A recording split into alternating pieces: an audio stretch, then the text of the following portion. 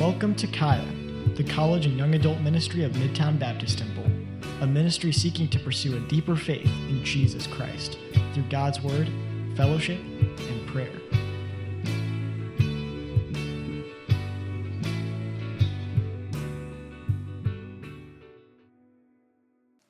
We are in 1 Corinthians chapter 13, which is a fairly famous passage of Scripture, even among non-believers, about the topic of love.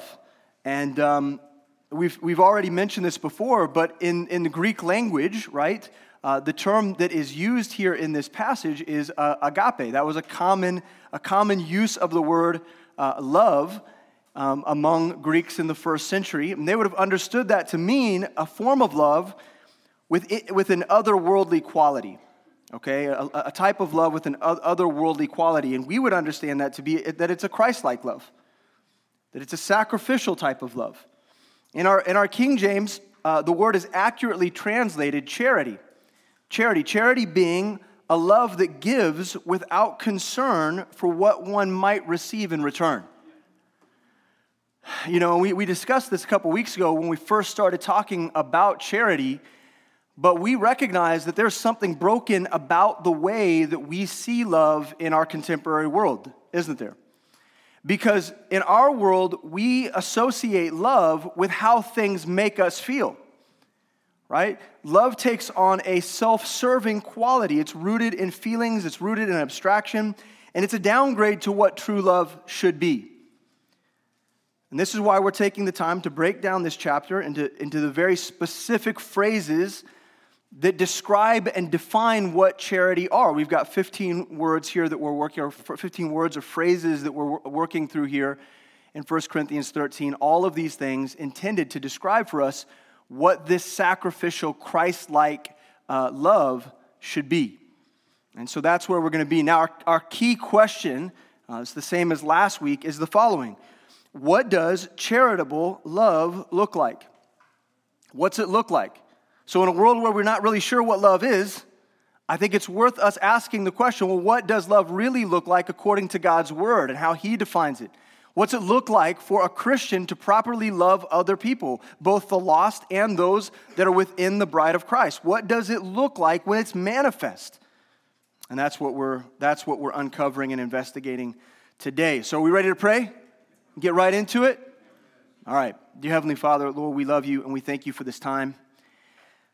We're grateful for how clear you are with us. I mean, we might not read it right. We might gloss over things. We might fail in our intellect and in our heart posture towards your word, but you definitely have been clear on this subject. And you've given us so much to consider already. But Lord, we do want our love to be perfected. We want our charity to be a reflection of the charity that we see in Jesus Christ. And so teach us today. I have, from what I've looked at, I've already had to confront some things in my own life, and I would anticipate, Lord, that you have some things that you want to say to us today. And so, Lord, I pray that you would give these people, these wonderful people whom you love, give them a heart ready to receive even the difficult things of your word today.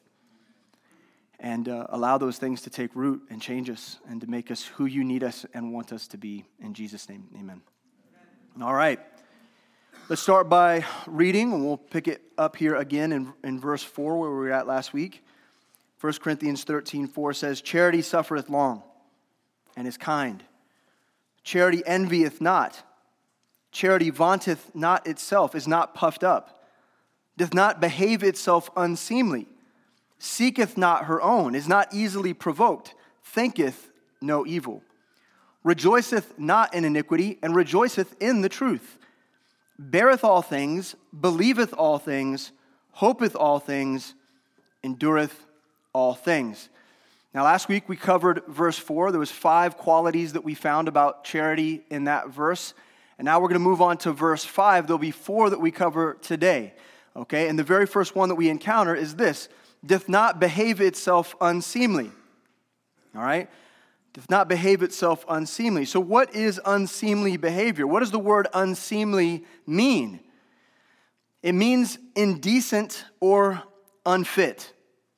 indecent or unfit, if you're taking notes. Unseemly behavior is acting in a way that's counter to the expectation or the standard. So to behave unseemly is to behave inappropriately.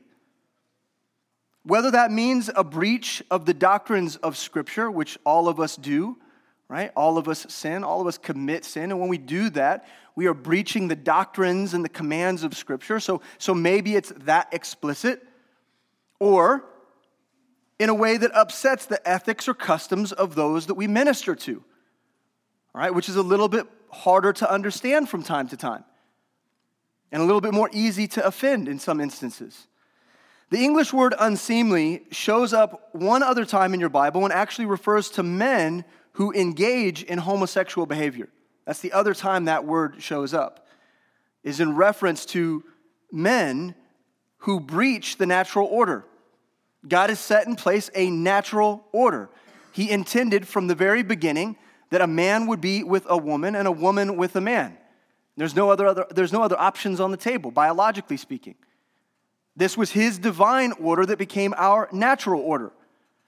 And when we go against that, it's unseemly behavior because it breaks away from and is unfit according to the standards that God has given us.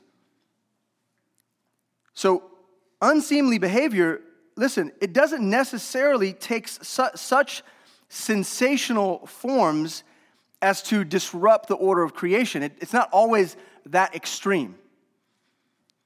Okay? Sometimes unseemly behavior may simply disrupt the order of the workplace. It may simply disrupt other people's schedules, disrupt a conversation even. See, indecency can be any activity or speech that common people would consider to be rude, base, or vile. Has anybody ever been indecent or inappropriate? I mean, probably today, right? Alex is over there. He's like, he knows in his mind, like every 10 minutes. Now let's just make it really simple, and I want you to put on your imagination caps for a moment and think about all the ways that you're prone to indecency or inappropriate behavior in the company of other people. It may take the form of disrespecting a person's authority. Have you ever done that before? Maybe it's a teacher or a parent. It may be the infraction of laws, like breaking the speed limit, which again, some of you did today on the way to church. Got to get to hospitality. Got to go serve the Lord.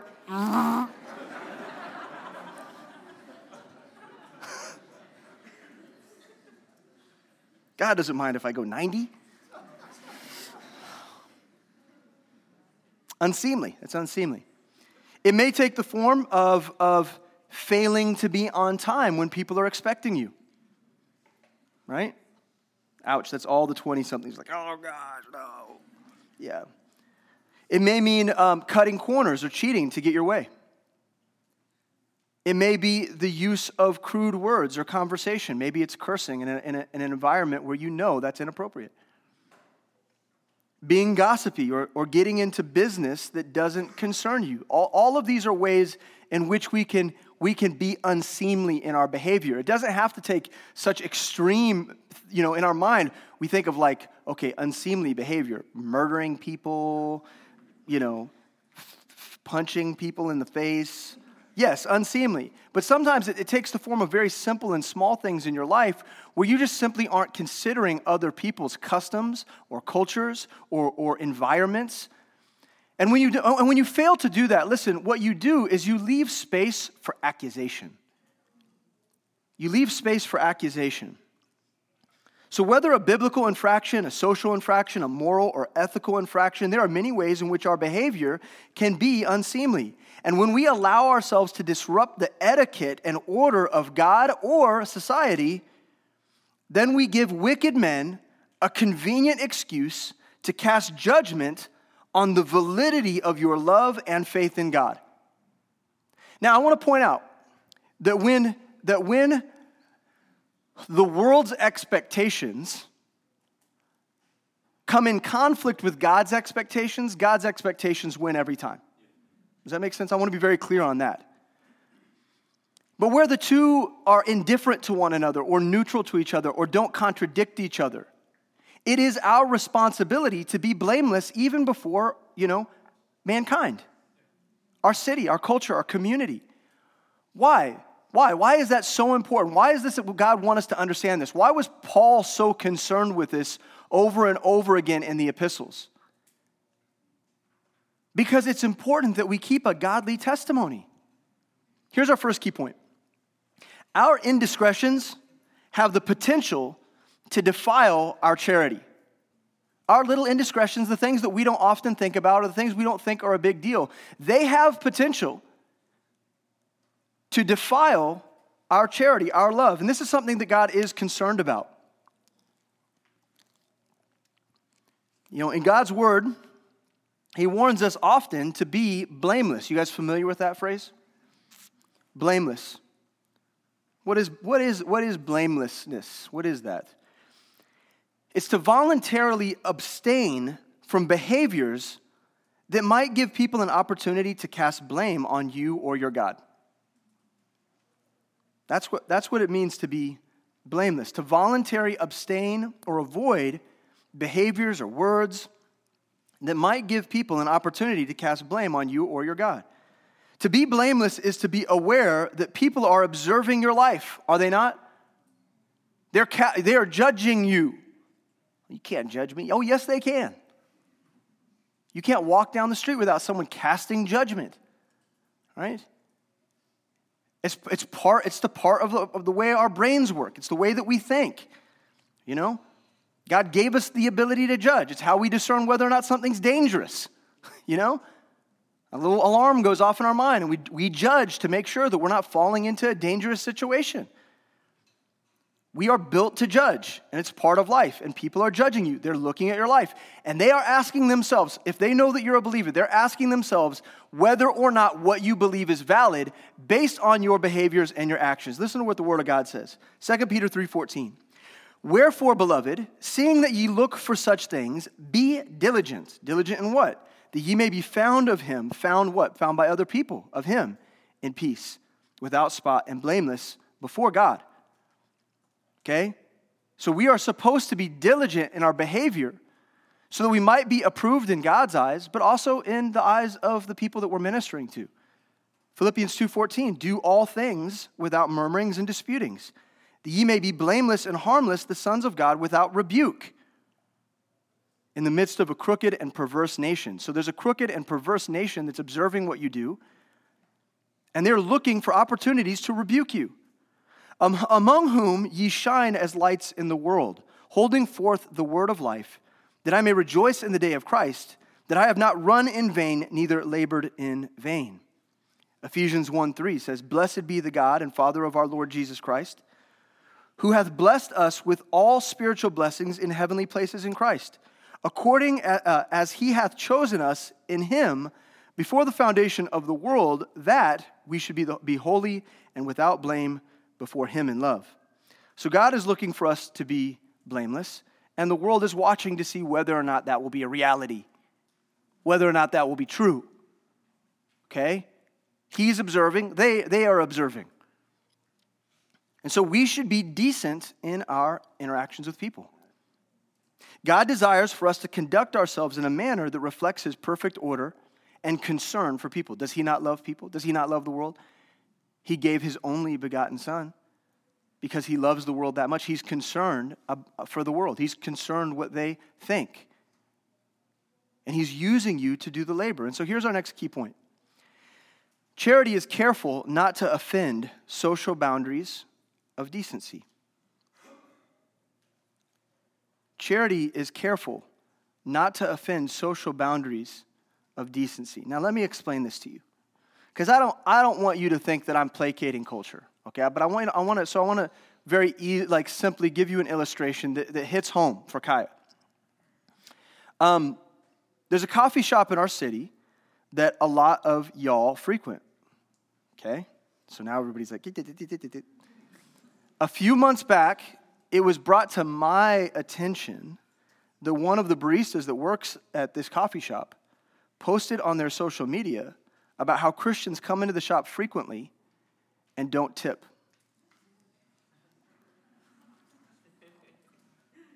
Okay? So, it was also brought to my attention that he posted this immediately after a bunch of y'all left the coffee shop. Now, say what you will about whether or not social media is the best place for you to vent your frustrations. We all know it's not. Okay? Say what you will about the manipulative way in which baristas ask for tips nowadays. Okay? It ain't right. They're like staring you in the eyes. They turn that little screen around, and they're like, I'm waiting. Okay? Don't think it's right. Don't think that's right. Okay? But put that aside for a moment. Say what you will about whether or not the guy even deserved a tip. Maybe the drink was garbage. Maybe it was the worst latte you've ever had in your entire life. But maybe he was right. Maybe people were disrespectful and stingy. I don't have any way of judging that, but here's the point. People are looking for opportunities to despise what you believe. So don't give them fodder because you are not blameless in your actions or behavior, because you're stingy or rude or inappropriate. You know, one of the things I learned, way back in ministry is that if as a pastor, I go out to eat, it doesn't matter how terrible the service is, I'm tipping 20%. When I get a coffee, even it doesn't matter how terrible it tastes, no matter how bad the service is. In these coffee shops, the service is bad. And someone tell me a coffee shop in our city where the service is good, where people are kind to you. It's like you step to the counter and every barista in our city they just want it, let's go. The music's too loud. I mean, maybe I'm just getting old. I don't even know. But here's the deal. I recognized a long time ago that I don't have the privilege of just tipping whatever I want to tip. I'm a representative of Jesus Christ.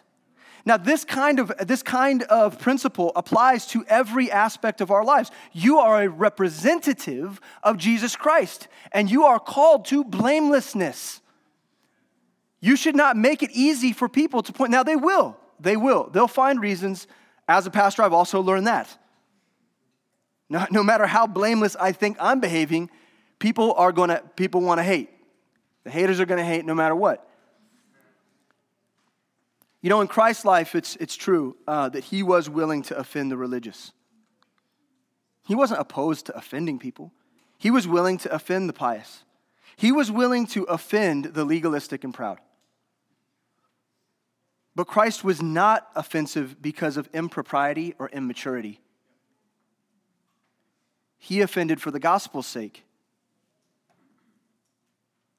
not to its detriment. He offended to legitimize truth, not harm it. And we must remember that charity will do nothing that endangers Christ's name. Understood? Yeah? Nod your heads and let me know. All right, moving along. Next, it says, seeketh not her own. Seeketh not her own. What does it mean to seek not her own, right? What does that mean?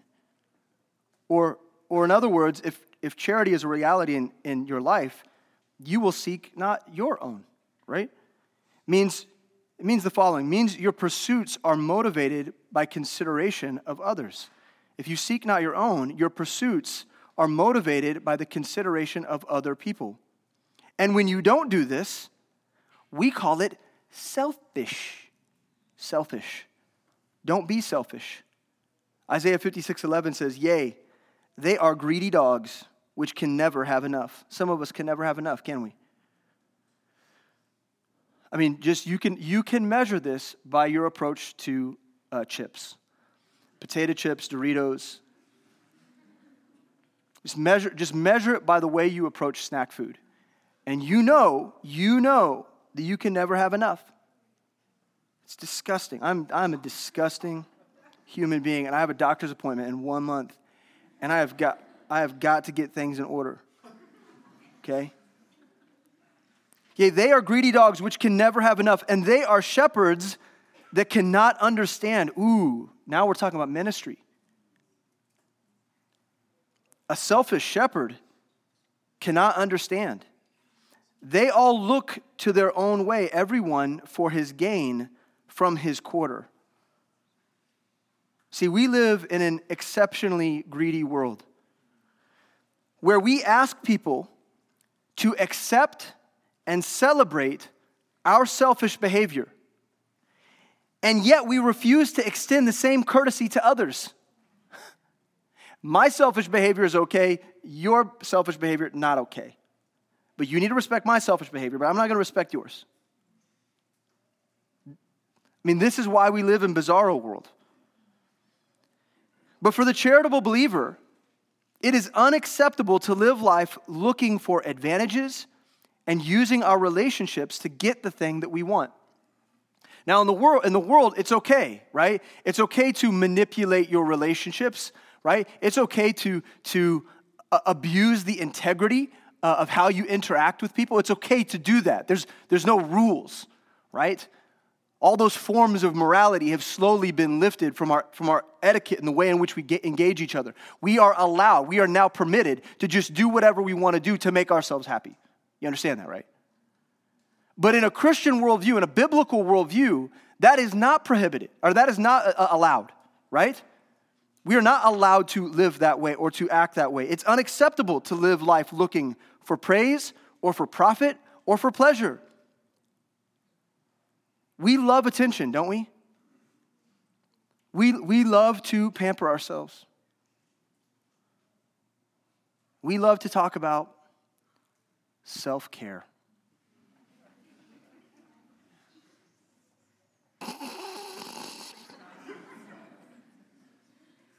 So, when studying this, I took to Google, and I decided to ask Google, what are the top quotes about self-care?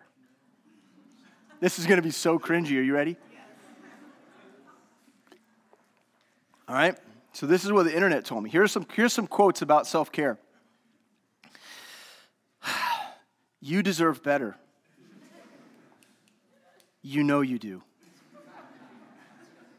Now listen to me. These all have authors' names associated with them. I'm going to leave those out. Okay? It's unnecessary. Okay?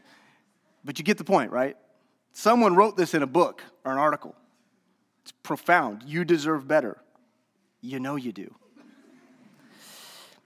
Here, accept yourself, love yourself, and keep moving forward. I mean, I could see that in the, your mom's den on a placard. Be gentle with yourself. Okay.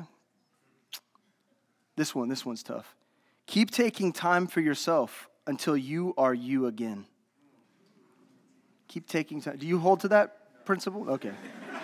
Be careful. Eric's got to be more careful about what he about.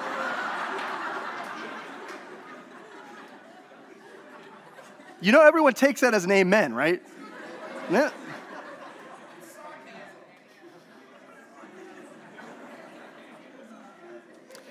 Keep taking time for yourself until you are you again. Well, who are you? Listen, do you know that you are both the bad version of you, the terrible version of you, and the good version? That is who you are. You are you when you're behaving poorly, and you are you when you're behaving good and life feels good. Don't dissociate. Deal with your sin. Here's another one. Don't apologize for feeling something. Don't apologize for feeling something. Yeah. Okay, here's another one. You have your own life. Why waste it on focusing on others?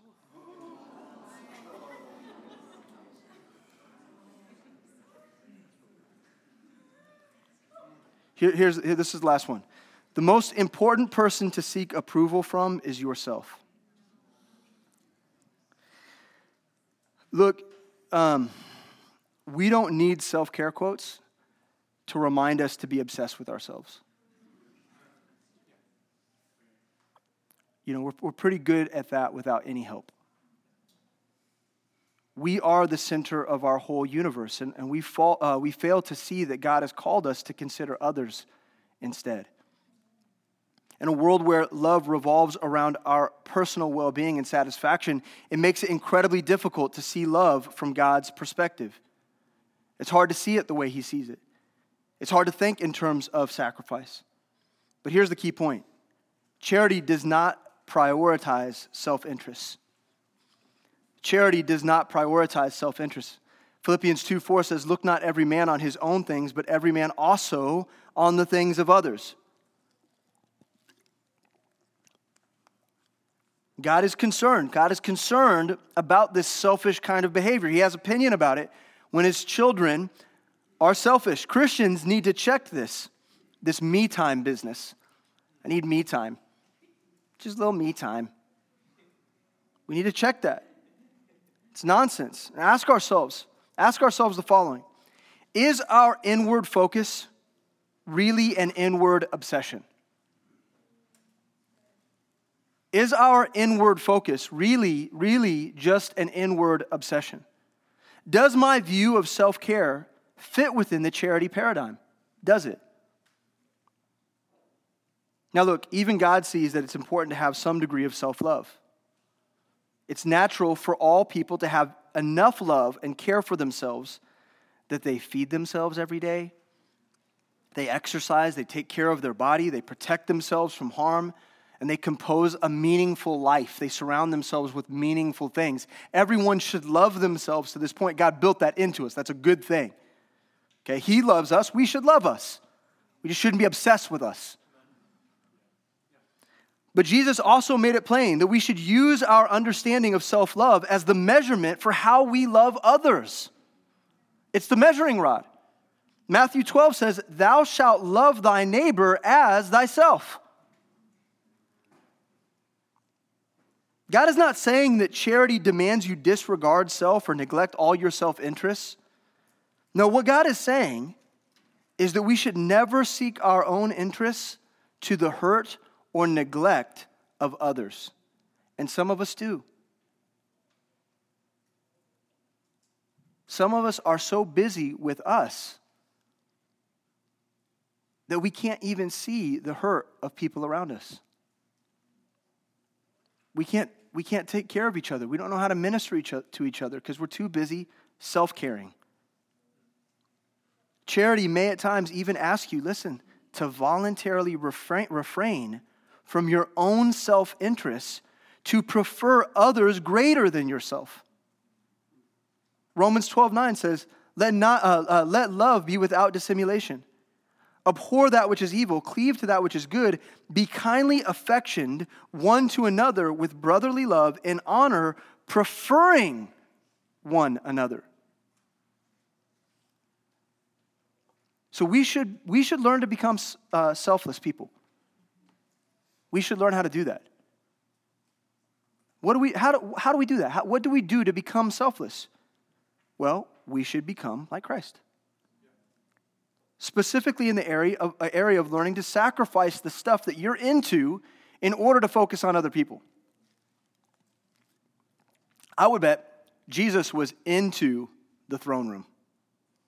I mean, wouldn't you imagine, like Philippians chapter 2, wouldn't you imagine that He was into the whole worship thing? Like the living in the heavenly realm thing? He was probably into that. But He came down here and did this. So we need to learn how to put down the stuff that we think is important in order to focus on other people. So here's some examples. Maybe don't do a movie night for the third night in a row. And consider instead meeting up with someone to be an encouragement to them. Maybe rather than spending money on another pair of shoes, another outfit, another fit, another streaming subscription, Look, what is the deal with the streaming subscriptions? I mean, they're everywhere now. You can't watch your shows, you can't work out, you can't do anything. You have to have a streaming subscription to do anything. $10 here, $12 there. Look. Don't fall prey. They're after you. They've got your email address. Maybe don't buy that new piece of furniture. Maybe you should consider helping someone go on a missions trip this year that can't afford it, that desires, that has a conviction to go. They just don't have the money to do it. Maybe you help someone with something like that. Here's the key point. Charity insists on constant awareness of others' spiritual, emotional, and physical needs. Now, we don't need, I'm not suggesting that we live enslaved to other people's emotions and feelings. What I'm saying is we ought to let the Spirit in us discern among the people around us what physical, emotional, and spiritual needs need to be met. That's what charity looks like. Charity insists upon it, in fact. Charity demands it. It's called conviction. When your heart yearns because you see a need elsewhere in the body, you want to respond. You should want to respond. And it might cost you something, but it's worth it. It's worth it. So to get to this place, we must learn to take all of our activities and investments and extract them from our self-serving and biased contexts. Then we can investigate and reconsider them in light of charity and a biblical worldview. Take all those things that you like to, all the you stuff, take it out, put it in the light, and ask yourself, is all of that stuff necessary in light of who Christ has called me to be? It's worth doing that. It's worth looking in that mirror. Next, charity is not easily provoked. It's not easily provoked. So what does that mean? What does that mean?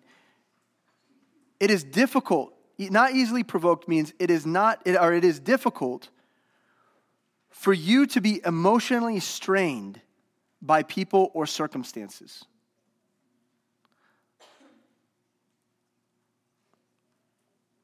Now, listen, I get it. We live in a world where it's more common than ever for young people in particular to feel anxious, depressed, afraid. There's many of you in this room right now who have probably been diagnosed by a therapist as being an anxious person. In fact, some of you may even take prescriptions for that. It's a thing. But charity says that we should not be easily provoked, not easily offended. See, we grow so exasperated with people and situations, so easily we can go and fall into anger, right? We can get frustrated or afraid or disappointed with people just like that. Someone says the wrong thing, does the wrong thing, looks the wrong way, and it throws our whole world into a tizzy. Key point. Charity is not quick to offense.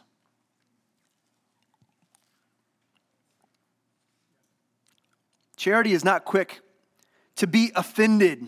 Some of you are offended all the time, offended by what you encounter and the way people treat you.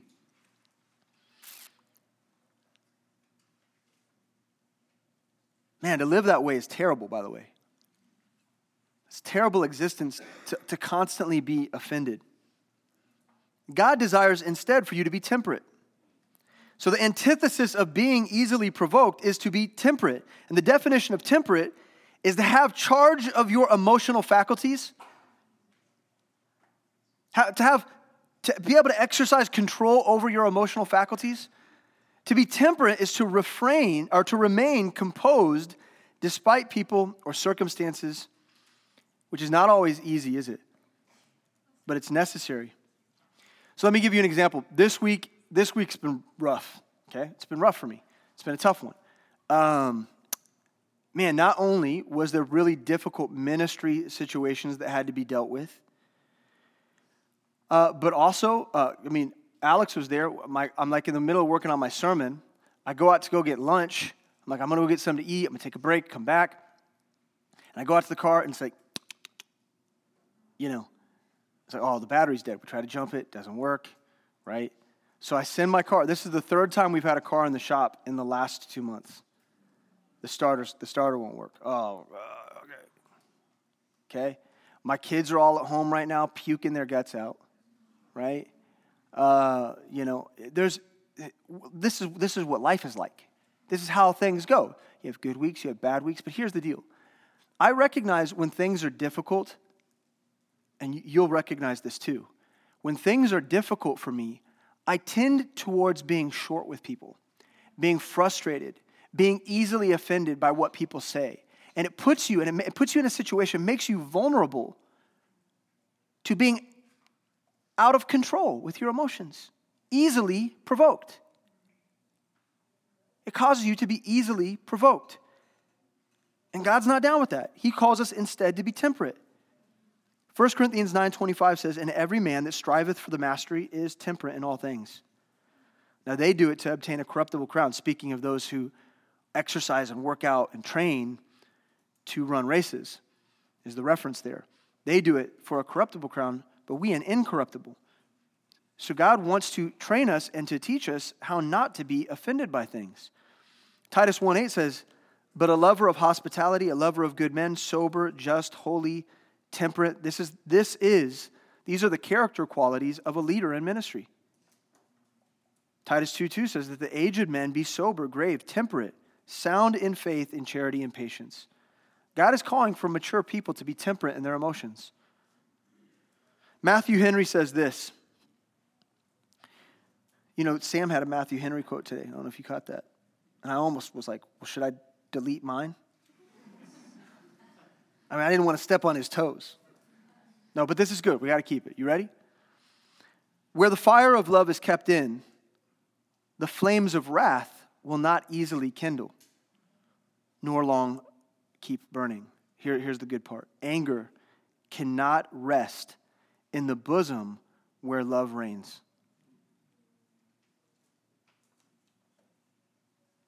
Look, you have been and you will be tested in this area. And you'll be tested every day of your life. In every relationship, in every moment, in every decision, every interaction, you'll be tested. The key to finding temperance is to walk with Christ in His Word and to bear the fruit of the Spirit. Galatians 5:22 says, but the fruit of the Spirit is love, joy, peace, long-suffering, gentleness, goodness, faith, meekness, temperance. Against such there is no law.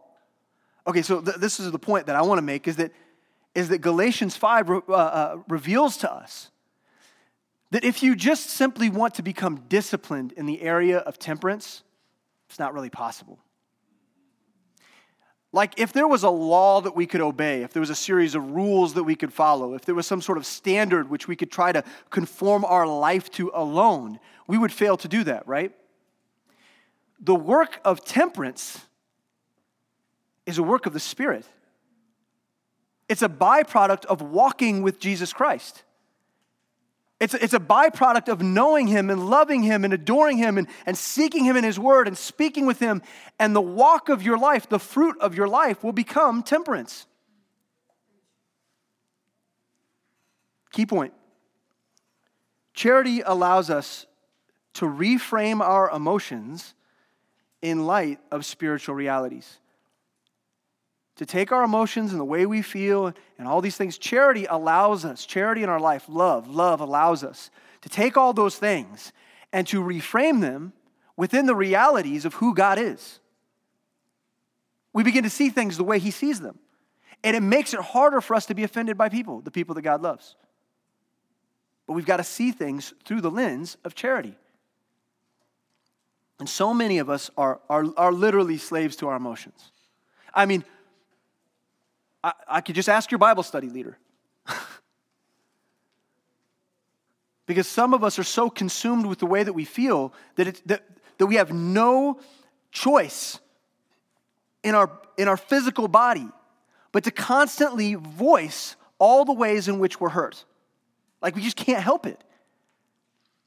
And I'm praying that all of us in time, as we walk with Jesus Christ, would learn that Christ has the answers. That knowing Him is where the answers to our emotional problems and the upheaval that we feel, that with Him, the answers are taken care of because He reframes our emotions in light of spiritual realities. Next, thinketh no evil. Thinketh no evil. What's thinketh no evil mean? It means that one does not cherish malice, anger, or revenge in their heart or mind. Thinketh no evil means rather than assuming the worst of a person, choosing to assume the best of people. Okay, we are also very terrible at this, are we not? Here's the point that I want to make. Charity is not prone to suspicion or distrust. Charity is not prone to suspicion or distrust. Now, in a world where we're always feeling hurt, we're always offended, our natural response for a lot of us is to think evil of other people. These two things kind of couple to one another, these ideas. But charity is not prone to suspicion or distrust. Now, God desires that we learn how to assume the best of other people. God is not telling you to ignore evildoers. He's not telling you that. He's not telling you to turn a blind eye to legitimately suspicious interactions or behaviors in other people. Like, I'm really thankful for our security team. Like, even right now, Xander's like peeking out the window, looking around, ready to protect the flock, right? All right, guys, stay. Look at Alvaro back there. He's like, it's good. It's good. It's healthy. It's healthy to be observant and to be aware. And if an evildoer does present themselves, we have to deal with that. There's no doubt about that. In fact, God has called us to be circumspect or highly aware of the evil around us. And Paul warns the church in Ephesus to keep an eye out for those who may do harm to God's people. Acts 20:29 says, "For I know this, that after my departing shall grievous wolves enter in among you, not sparing the flock. Also of your own selves shall men arise, speaking perverse things, to draw away disciples after them. Therefore watch and remember that by the space of 3 years I cease not to warn everyone night and day with tears." Paul was about this business, being aware of those who are genuinely suspicious, where there's proof and evidence that they're out to harm the flock. And he's willing to warn against those people. We see it in almost every one of the epistles. But being protective of God's people, while that's a good thing, we should never indulge suspicion without proof. We should never indulge negative inferences. We should never develop evil opinions of people as a habit because it's unfair and it's unkind. And it's even worse when this devolves into evil surmising and gossip, because it generally does. It generally goes from being suspicious and having your thoughts, and then it slowly turns into, you know what I've noticed in so-and-so? Sister such and such. And then we have things to say. Now, just within our circle, just with our girls, with our guys, just have a couple things to say, just to vet my ideas, just to see if they're legitimate. And then they become cancerous. They become cancerous to the body. See, too many of us are prone to assume the worst of people, of leaders, of the church, and it's our default setting. We walk into the room and we're ready to think the worst. We have our guard up constantly. We don't see hope in people. We don't see opportunity in people. We don't see the grace of God on people. We are prone to think negatively and assume the worst. Now here's the point that I need to make, and that's this. Cynicism poisons unity and deflates the work of ministry. And this is so true. So for the person who is cynical by nature, and it's funny how people want to spin this. Well, I'm a critical thinker. No, you're not. No, you're not. Critical thinking is good. God has asked us to be critical thinkers. The Bereans were critical thinkers, right? And they're praised. Critical thinking is fine in light of God's truth and proof and evidence and such an investigation, right? Discovery. What is true? It's critical thinking. It's constructive by nature. Cynicism is deconstructive. It's poisonous. And some of us legitimize it and feel justified because we assume ourselves to be, insightful and critical about things around us. No. That kind of thinking, it poisons our unity. And it will deflate the work of the ministry, first in your life and in time in the lives of other people. Because it'll create suspicion abroad. Those that think evil as a habit are looking for blemishes on every soul and on every endeavor. Well, why are we doing that? Couldn't we do it better this way? Why does so-and-so get to do this and that? See, it weighs down the work. It weighs it down. And it makes hopeless what God calls opportunity. It makes opportunities that God's given us, these put in our lap, seem as though they're hopeless, as though people are hopeless. And it's not true. It's not true. There are far too many of us who give up on relationships way too soon because we get some sort of insight. We get some sort of idea. We get some sort of perception. We make some sort of assumption about someone or a people. And then we write them off. It's done. It's done. I can't do it. And we ascribe wickedness to something that God's calling good. That God's saying that there's opportunity and this is hopeful. This person has a place. If you think this way, you will always be reluctant in your relationships and you will end your life and your ministry with great regret. No doubt about it. We should be an optimistic people and full of hope. Look, in the world we live in, there are all kinds of spaces, there are all kinds of tribes of people that love to entertain suspicion. Right? I mean, we become so conspiratorial as a society that we've boiled it down to conspiracy within our relationships.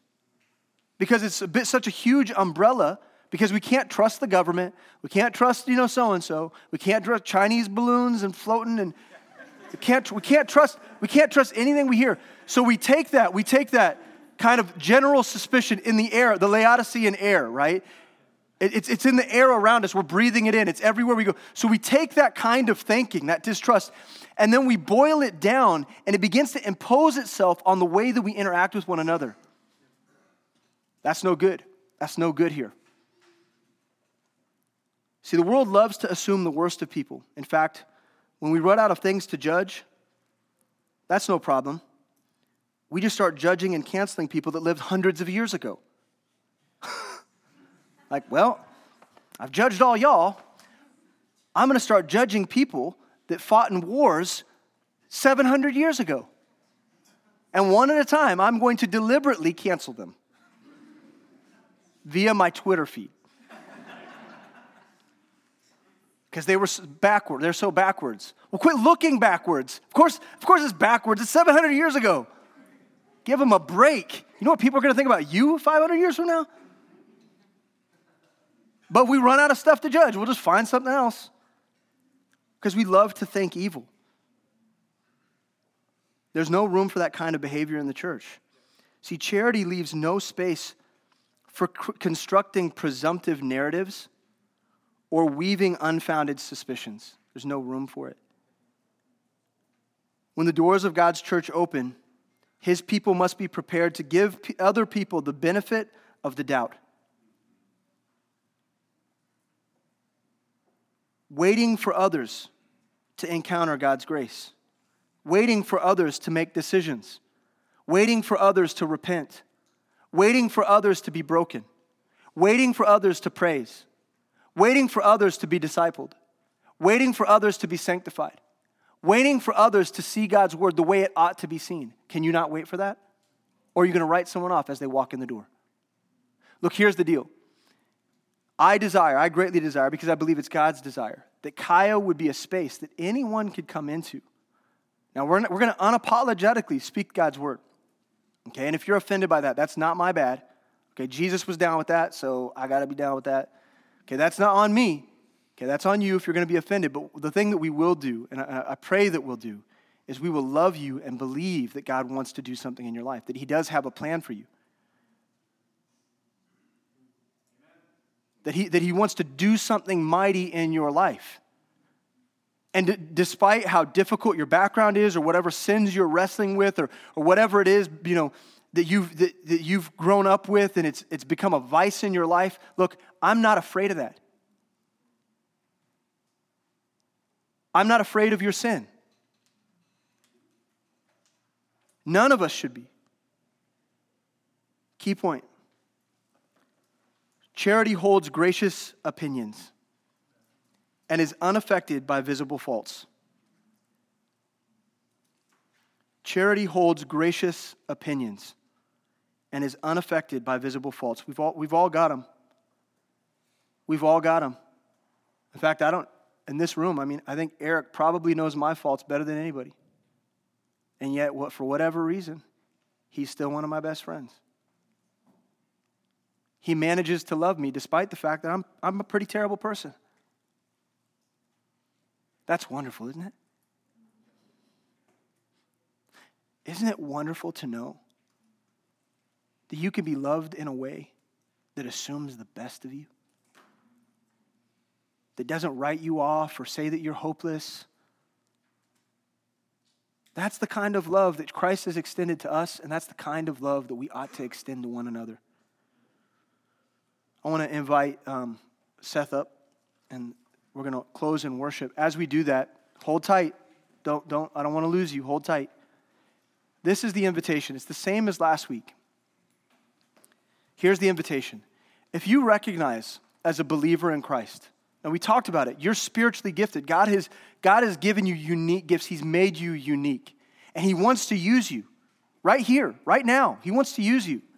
But you're realizing that your failure to be charitable is actually impeding your ability to minister the way that you should.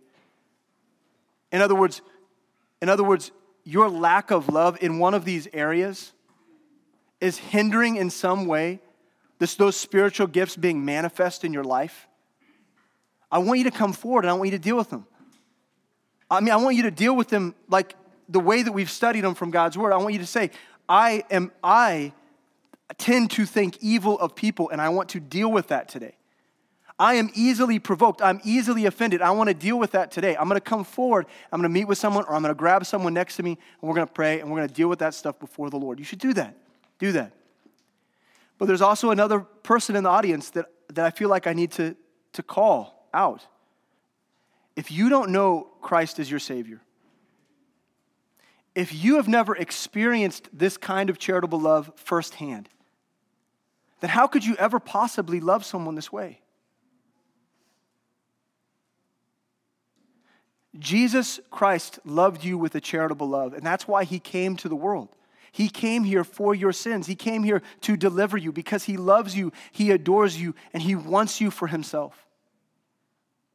And if you're beginning to see that today, and you're beginning to feel that and to know that is true, but you've never put your faith in Jesus Christ, the person of Jesus Christ. You've never made him your Savior. You've never called out in repentance, God, cleanse me of my sin. Make me your child. Show me that charitable love. I need you today. Look, today's the day to do that. It's not tomorrow. What have you been waiting for? What are you waiting for? You've been looking for this kind of love your whole life. This is what you've been looking for. And he wants to give it to you in grace. So today is a day to put your faith in Jesus Christ. And if you sense that call right now, come forward and speak with someone and work through that. Dear Heavenly Father, Lord, thank you for your word. Thank you for how pointed you are when you speak.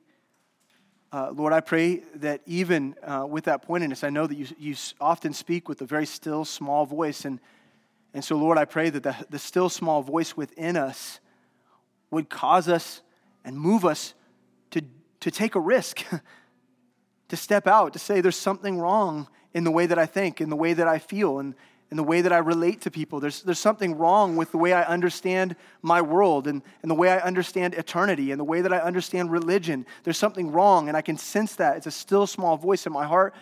You're calling me. Lord, I pray that people would respond to that they wouldn't be afraid because in you, in you, there is no fear, just power, love, and a sound mind. That in you, they know that there's just charity, not judgment, not hatred, not offense. I mean, we did everything we could to offend you. And yet you loved us still. So Lord, I pray that you would use your word, you would use your spirit even now to help us to make decisions that allow us to be right with you. In Jesus' name, amen.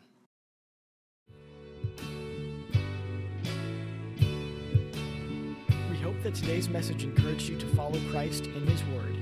For more information about Kaya, for service times, and information about our disciple-making ministry, please visit our website at caya.live.